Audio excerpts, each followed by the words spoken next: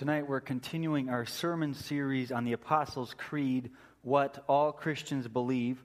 The last couple weeks we've looked at God the Creator and God the one who providentially cares for His people. Tonight we're shifting the focus to look at God the Son, at our Lord and Savior, Jesus Christ. Tonight we're going to be reading from Acts chapter 4.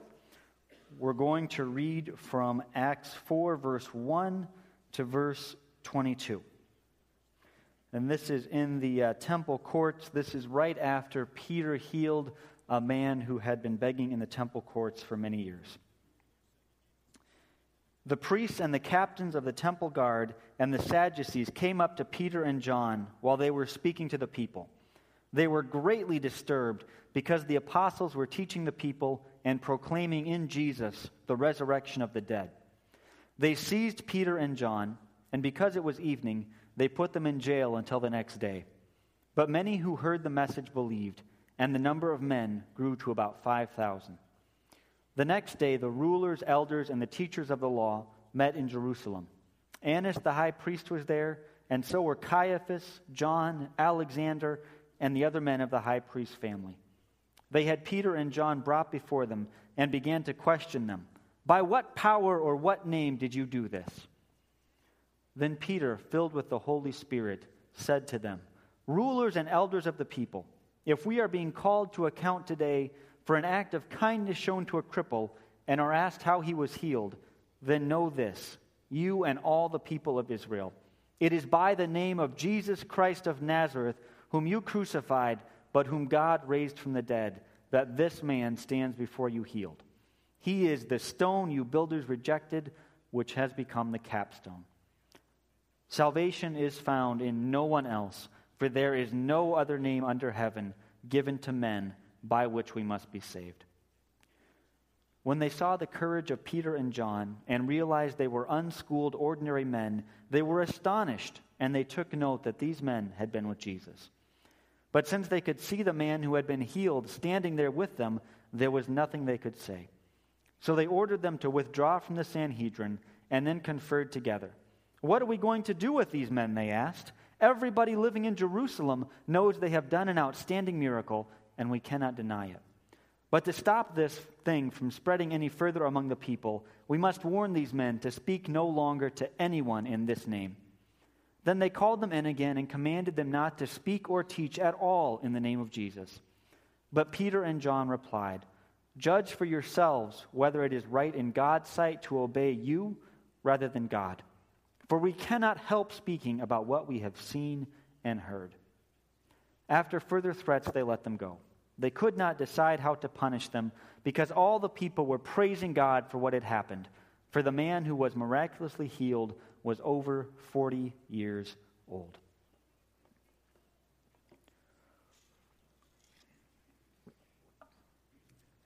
One of my hobbies is watching professional football.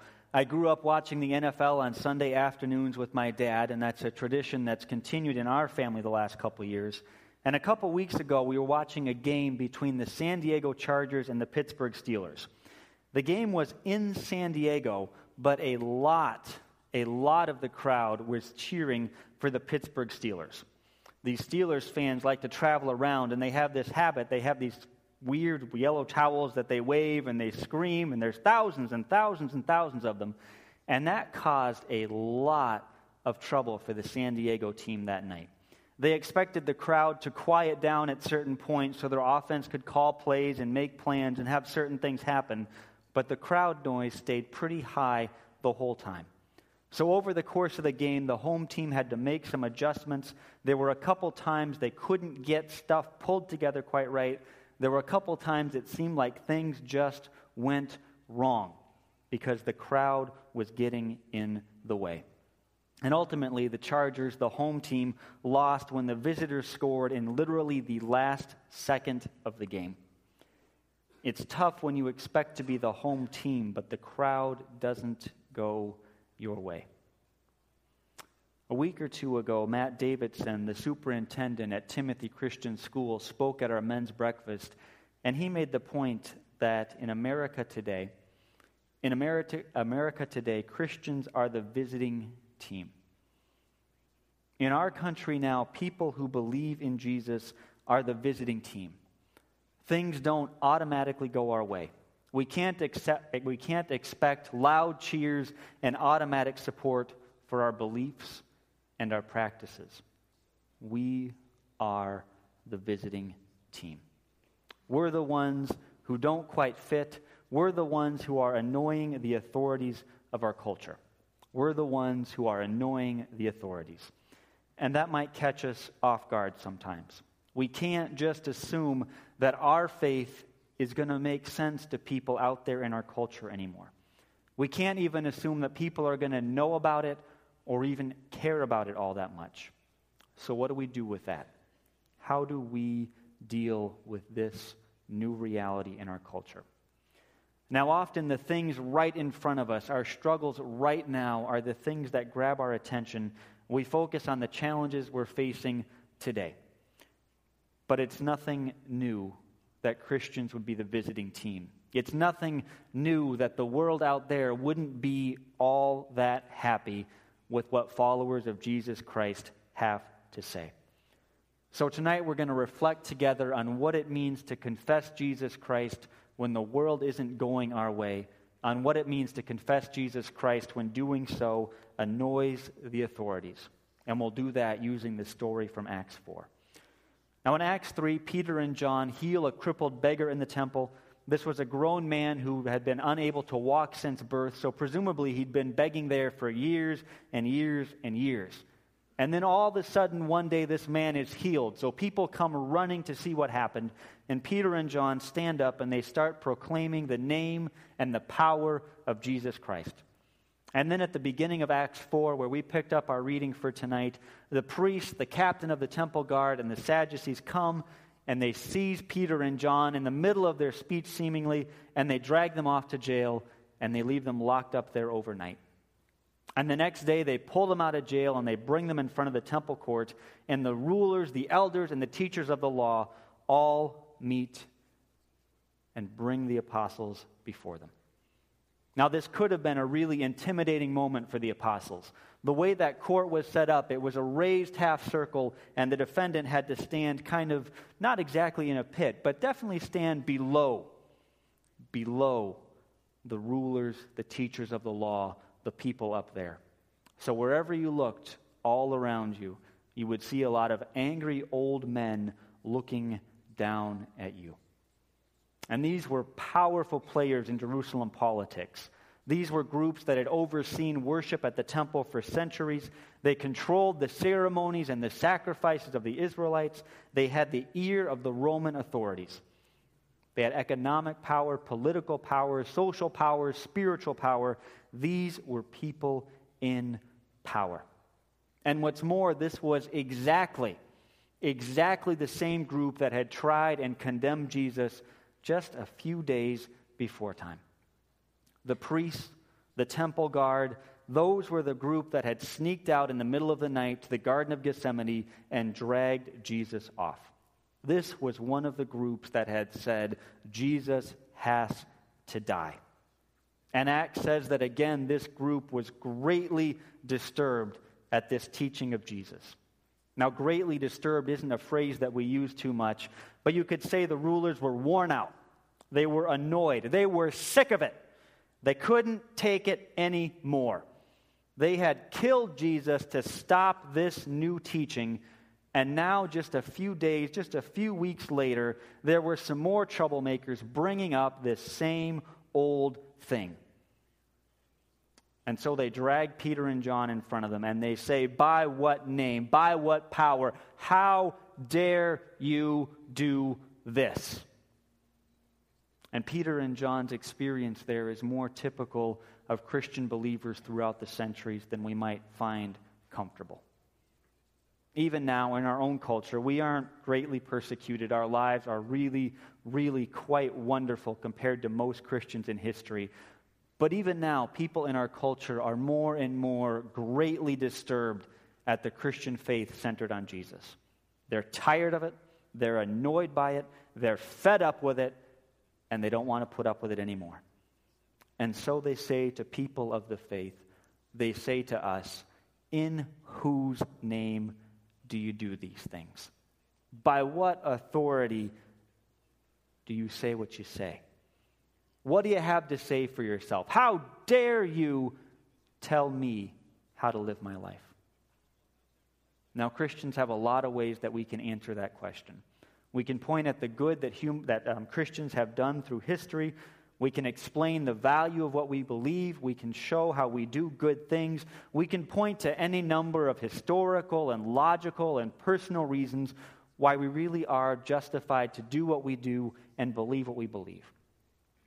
But ultimately, what we need to do is we need to point again to Jesus Christ. When we're put on the spot, when we're challenged, when we're annoying the authorities and they demand to know what we're up to, our best strategy is to point to Jesus. So tonight we'll be looking at Jesus. We'll be looking a bit at who he is and then also how we live in light of that. I'll be talking about Jesus and about Christ, about those two terms that we use for the Son of God, Jesus and the Christ tonight. And we'll start with Jesus. Jesus, the Savior. Jesus, our Savior. The name Jesus literally means salvation. That's why God chose that his incarnate Son would bear that name. Jesus is the one who saves. Jesus' name is salvation because he is our Savior. Now, I doubt anyone here tonight is too surprised by that. This isn't a new message. It's not new news, but it is the good news. And it's the good news that we need to hear and be reminded of again and again. Jesus is our Savior. For most people in most of human history, there was this desperate sense of a need for salvation. And most religions in the history of the world have offered some form of salvation, but you get it by works. You get it by doing this thing or doing that thing. In African traditional religions, for example, like where we were when we lived in Nigeria, you had to be always offering sacrifices to the gods and the spirits. People were basically slaves to these spiritual powers. So you had to put food out for the spirits. You had to go out and pound the drums on certain nights. You had to pay the witch doctor for charms. You had to make the sacrifices they told you to make. To get salvation, you had to buy it day after day after day after day. And there was never any end to the payment. Other religions set up the framework differently, but almost always, in most of the religions of the world, you need to keep working and working and working and working in order to find salvation. And often you can never be really sure that you've gotten there. You just have to get up the next day and keep on plugging away. Now these days, religions in America, or pseudo-religions, don't really demand good works as much as they used to. Religions don't prosper in this time and place by demanding that we make sacrifices. But the way religions do prosper is by offering us sales pitches. American pseudo-religiosity is really good at selling people stuff. Click this link, buy this book, send us money, and we can make everything right for you. Buy into this scheme, and you'll be healthy and happy. Try this one weird trick, and you'll be rich. What happens next will amaze you. There are all kinds of sales pitches out there that promise to make our lives better and either explicitly or implicitly promise to save us from everything that is wrong in our lives. But all of those sales pitches end up empty. They're just a new attempt to make slaves out of us. They offer temporary salvation, but you have to pay for it today, and you have to come back and pay for it tomorrow, and you have to keep on paying and paying and paying until you have nothing left.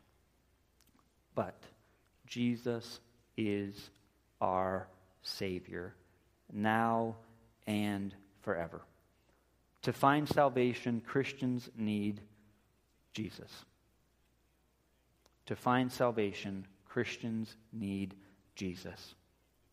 Period. We don't need to keep paying off some angry god or gods. We don't have to figure out the latest tip or trick or scheme to have our happiest life now. We need Jesus. Jesus saves us. That is the message we need to hear. We've had a lot of funerals here at Faith the last little bit, and we'll have some more coming up. And it's always been interesting to me to watch families at graveside services and at the lunches we often have afterwards. And pretty quickly you can tell who really, really believes what we're talking about here and who's just kind of along for the ride. Often if we have members of our church who've passed away and their extended family is kind of nominal believers, sort of in, sort of out, not real committed, often at the graveside or at the luncheons after the graveside, people get to talking, and after maybe a couple drinks or just sort of getting a little away from the graveside, they start saying, hey, you know, what's really important is that so-and-so lived a pretty good life. What's really important is that we all get along. What's really important, what's really important is just that we all be okay with each other. There are times at those luncheons I kind of want to just pound my head on the table because we just buried somebody. We just buried somebody. They have gone to their eternal destiny. And then we act like it doesn't matter. And often the people who are acting that way are people who I can see pretty quickly are just trying to fill the void in their lives. They don't know what to do. They don't know what to say. They just can't handle the fact that they have had to look at death that very day. And so they cover it over with some nice words or some alcohol or some chit-chat or something to keep the abyss at bay. But when you talk to people who really believe, when you bury the loved one of people who belong to Jesus Christ, to people who know that their loved one was saved and who know where their salvation is, it changes everything. Jesus saves us. Because Jesus saves us, everything is different forever. And it is only Jesus who saves us. Jesus is the only true Savior to be had. At the time of the Reformation, the church had fallen into a Jesus and picture of salvation. You needed Jesus, and you needed to do a list of good works. You needed Jesus, and you also needed to pray to the saints so they would be on your side. You needed Jesus, and you needed to put some money in the offering plate. You needed Jesus, and back then, all kinds of things got between believers and Jesus in the salvation process. And today, I don't think people necessarily have that exact problem. We don't have as much, you need Jesus and good works. But we have a lot of Jesus or understandings of salvation. The contemporary world really wants us to say we can be saved by Jesus or somebody else. Maybe I'm saved by Jesus, but it's okay if they're saved, well, by whatever they want. You can be saved by Jesus or by any deity or any guru or any belief that you choose. The challenge of our day maybe isn't so much that people believe that good works can bring salvation or that people believe they need to do Jesus and something else. It's that they believe they can do Jesus or whatever else they like. Any teaching is good. All roads lead to the top of the same mountain. People are happy to let anybody believe anything as long as nobody claims to be really right. You can say there are no gods. You can say everybody is a god. It doesn't matter. It's all good. It's easier just to go fuzzy on the details. It's easier just to say it's all going to work out for everybody, so don't stress about it. It's hard for us to really believe. It's hard for us to really even say, no, Jesus is the only way, the only truth, the only life. Only in Jesus can we find hope. It's really hard to take that stand in today's world. And it's really hard to take that stand in a loving way. In a world where we encounter more and more diversity, we need to work harder and harder to insist that Jesus is the only true hope, the only true Savior. And we also need to be more and more winning, more and more charitable, more and more patient, and more long-suffering. So we look to Jesus. We look to who he is. We hold on to the reality that he saves us and that he is the only one who can save. But then we also live according to the pattern that Jesus Christ has given us. So now we're going to shift to looking at Christ, our anointed prophet, priest, and king. Christ is actually not a name. Christ is a title, and it means the anointed one, the ordained one, the one appointed to do something. If you want to use the words from Acts 4, Jesus is the capstone of God's plan. Jesus is the capstone. He's the one that everything else depends on. Jesus is the one who holds everything together. Jesus, the Christ of God, is God's anointed prophet, priest, and king. And we sometimes talk about Christ as the prophet, priest, and king to get at some different ways that he stands at the center of God's plan and God's work. So first, Christ is the true prophet of God. Christ is the one who ultimately speaks to humanity on God's behalf. Jesus is God's revelation, and he reveals God's truth to us. And along with that, Christ is the true priest of God. Christ is the one who sacrificed himself for our sins, and he's also our advocate. He's the one who stands between God and us and says, "These are my people, and they are clean." And Christ is the final and true king. He rules over us, he takes care of us, and he is the king who is conquering evil and who will conquer evil forever. Christ is the final, true, ultimate prophet, priest, and king. And we are called in some lesser, some much smaller, some much less significant way to echo who Christ is in those three offices of prophet, priest, and king. And we see a beginning reflection of that in what Peter and John do here in Acts 4. First, they speak the truth about God. The rulers and the elders in this chapter are shocked by Peter's little speech in verses 8 to 12. These are political people who had dealt with troublemakers before. And often putting someone in jail overnight and then bringing them in front of an intimidating court is a pretty good way to make people shut up or act out. You do that to someone, often if they're crazy, they're going to demonstrate it, and if they're not, they're going to know what's good for them, and they're going to back off and do whatever you want. But Peter and John don't do either of those things. Instead, Peter stands in front of this body of powerful, angry old men, and he gives them a sermon that they can't talk back to. Peter stands there and he tells the people the truth. And he's backed up by the power and the name of Jesus Christ. And because Peter and John stood in that name and had that power of Jesus, they were willing to serve as living sacrifices for God. Being in prison, even overnight in the ancient world, wasn't any joke. But even having that miserable night didn't slow the apostles down.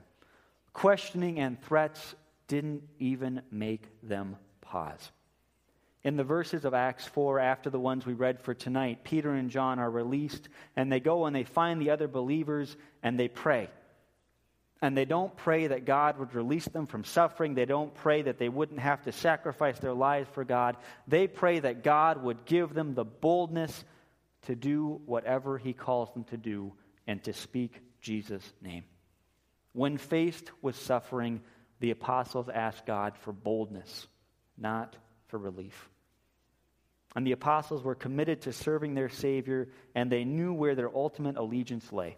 They knew they were caught up in the cosmic battle between good and evil, and they weren't sure what it was going to look like in the short term, but they knew who was going to win. And so when they're faced with threats from the enemy, when this court gives them a gag order, they look back and they say, who should we obey? Should we obey you men, or should we obey the Lord God? Peter says, judge for yourselves. Judge for yourselves, you judges. Should we obey you, or should we obey God? And obviously Peter and John went on and they obeyed God. You will probably be put on the spot in the days ahead. I hope you aren't dragged off to stand in front of a court of angry old men, but you will probably be put on the spot in the days ahead. Around the water cooler at work, maybe. Hey, you go to church. What do you think about Jesus? Over the back fence. Hey, you Christians, why do you think you're right and everyone else is wrong? You people are so arrogant, it just ticks me off. Or who knows what other situation you'll encounter. But you probably will be put on the spot. And we need a lot of wisdom when we respond to those situations. And we also need to be always ready to confess and to witness to Jesus Christ. To confess and to witness to Jesus Christ. When someone asks what we believe or why we believe it or why we do what we do as Christians, there's some other things we can do. But most of all, we need to be forthright and we need to point again to Jesus, our Savior, the only true Savior. And we need to be prepared to say, and to say it respectfully, to say it lovingly, to say it clearly, but to say, and that's not just my view, that's God's view. This is the truth, that Jesus saves his people. All of us need to pray, to prepare, so that God enables us to speak his word boldly and truly. We should expect that we will be called to confess Jesus Christ as our Lord and Savior. We should expect that we will suffer because of that confession. And we should expect that Jesus will win in the end. We need to confess. We may suffer. We know who will win. Jesus Christ is the only true Savior.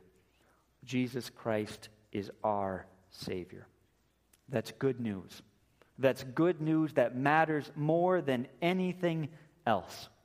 And may God fill all of us with his Holy Spirit so that we can be his witnesses, so that we may know the good news, believe the good news, and proclaim the good news. In the name of Jesus Christ, we find the salvation that we need, and we find that God gives us everything from his heavenly, fatherly hand.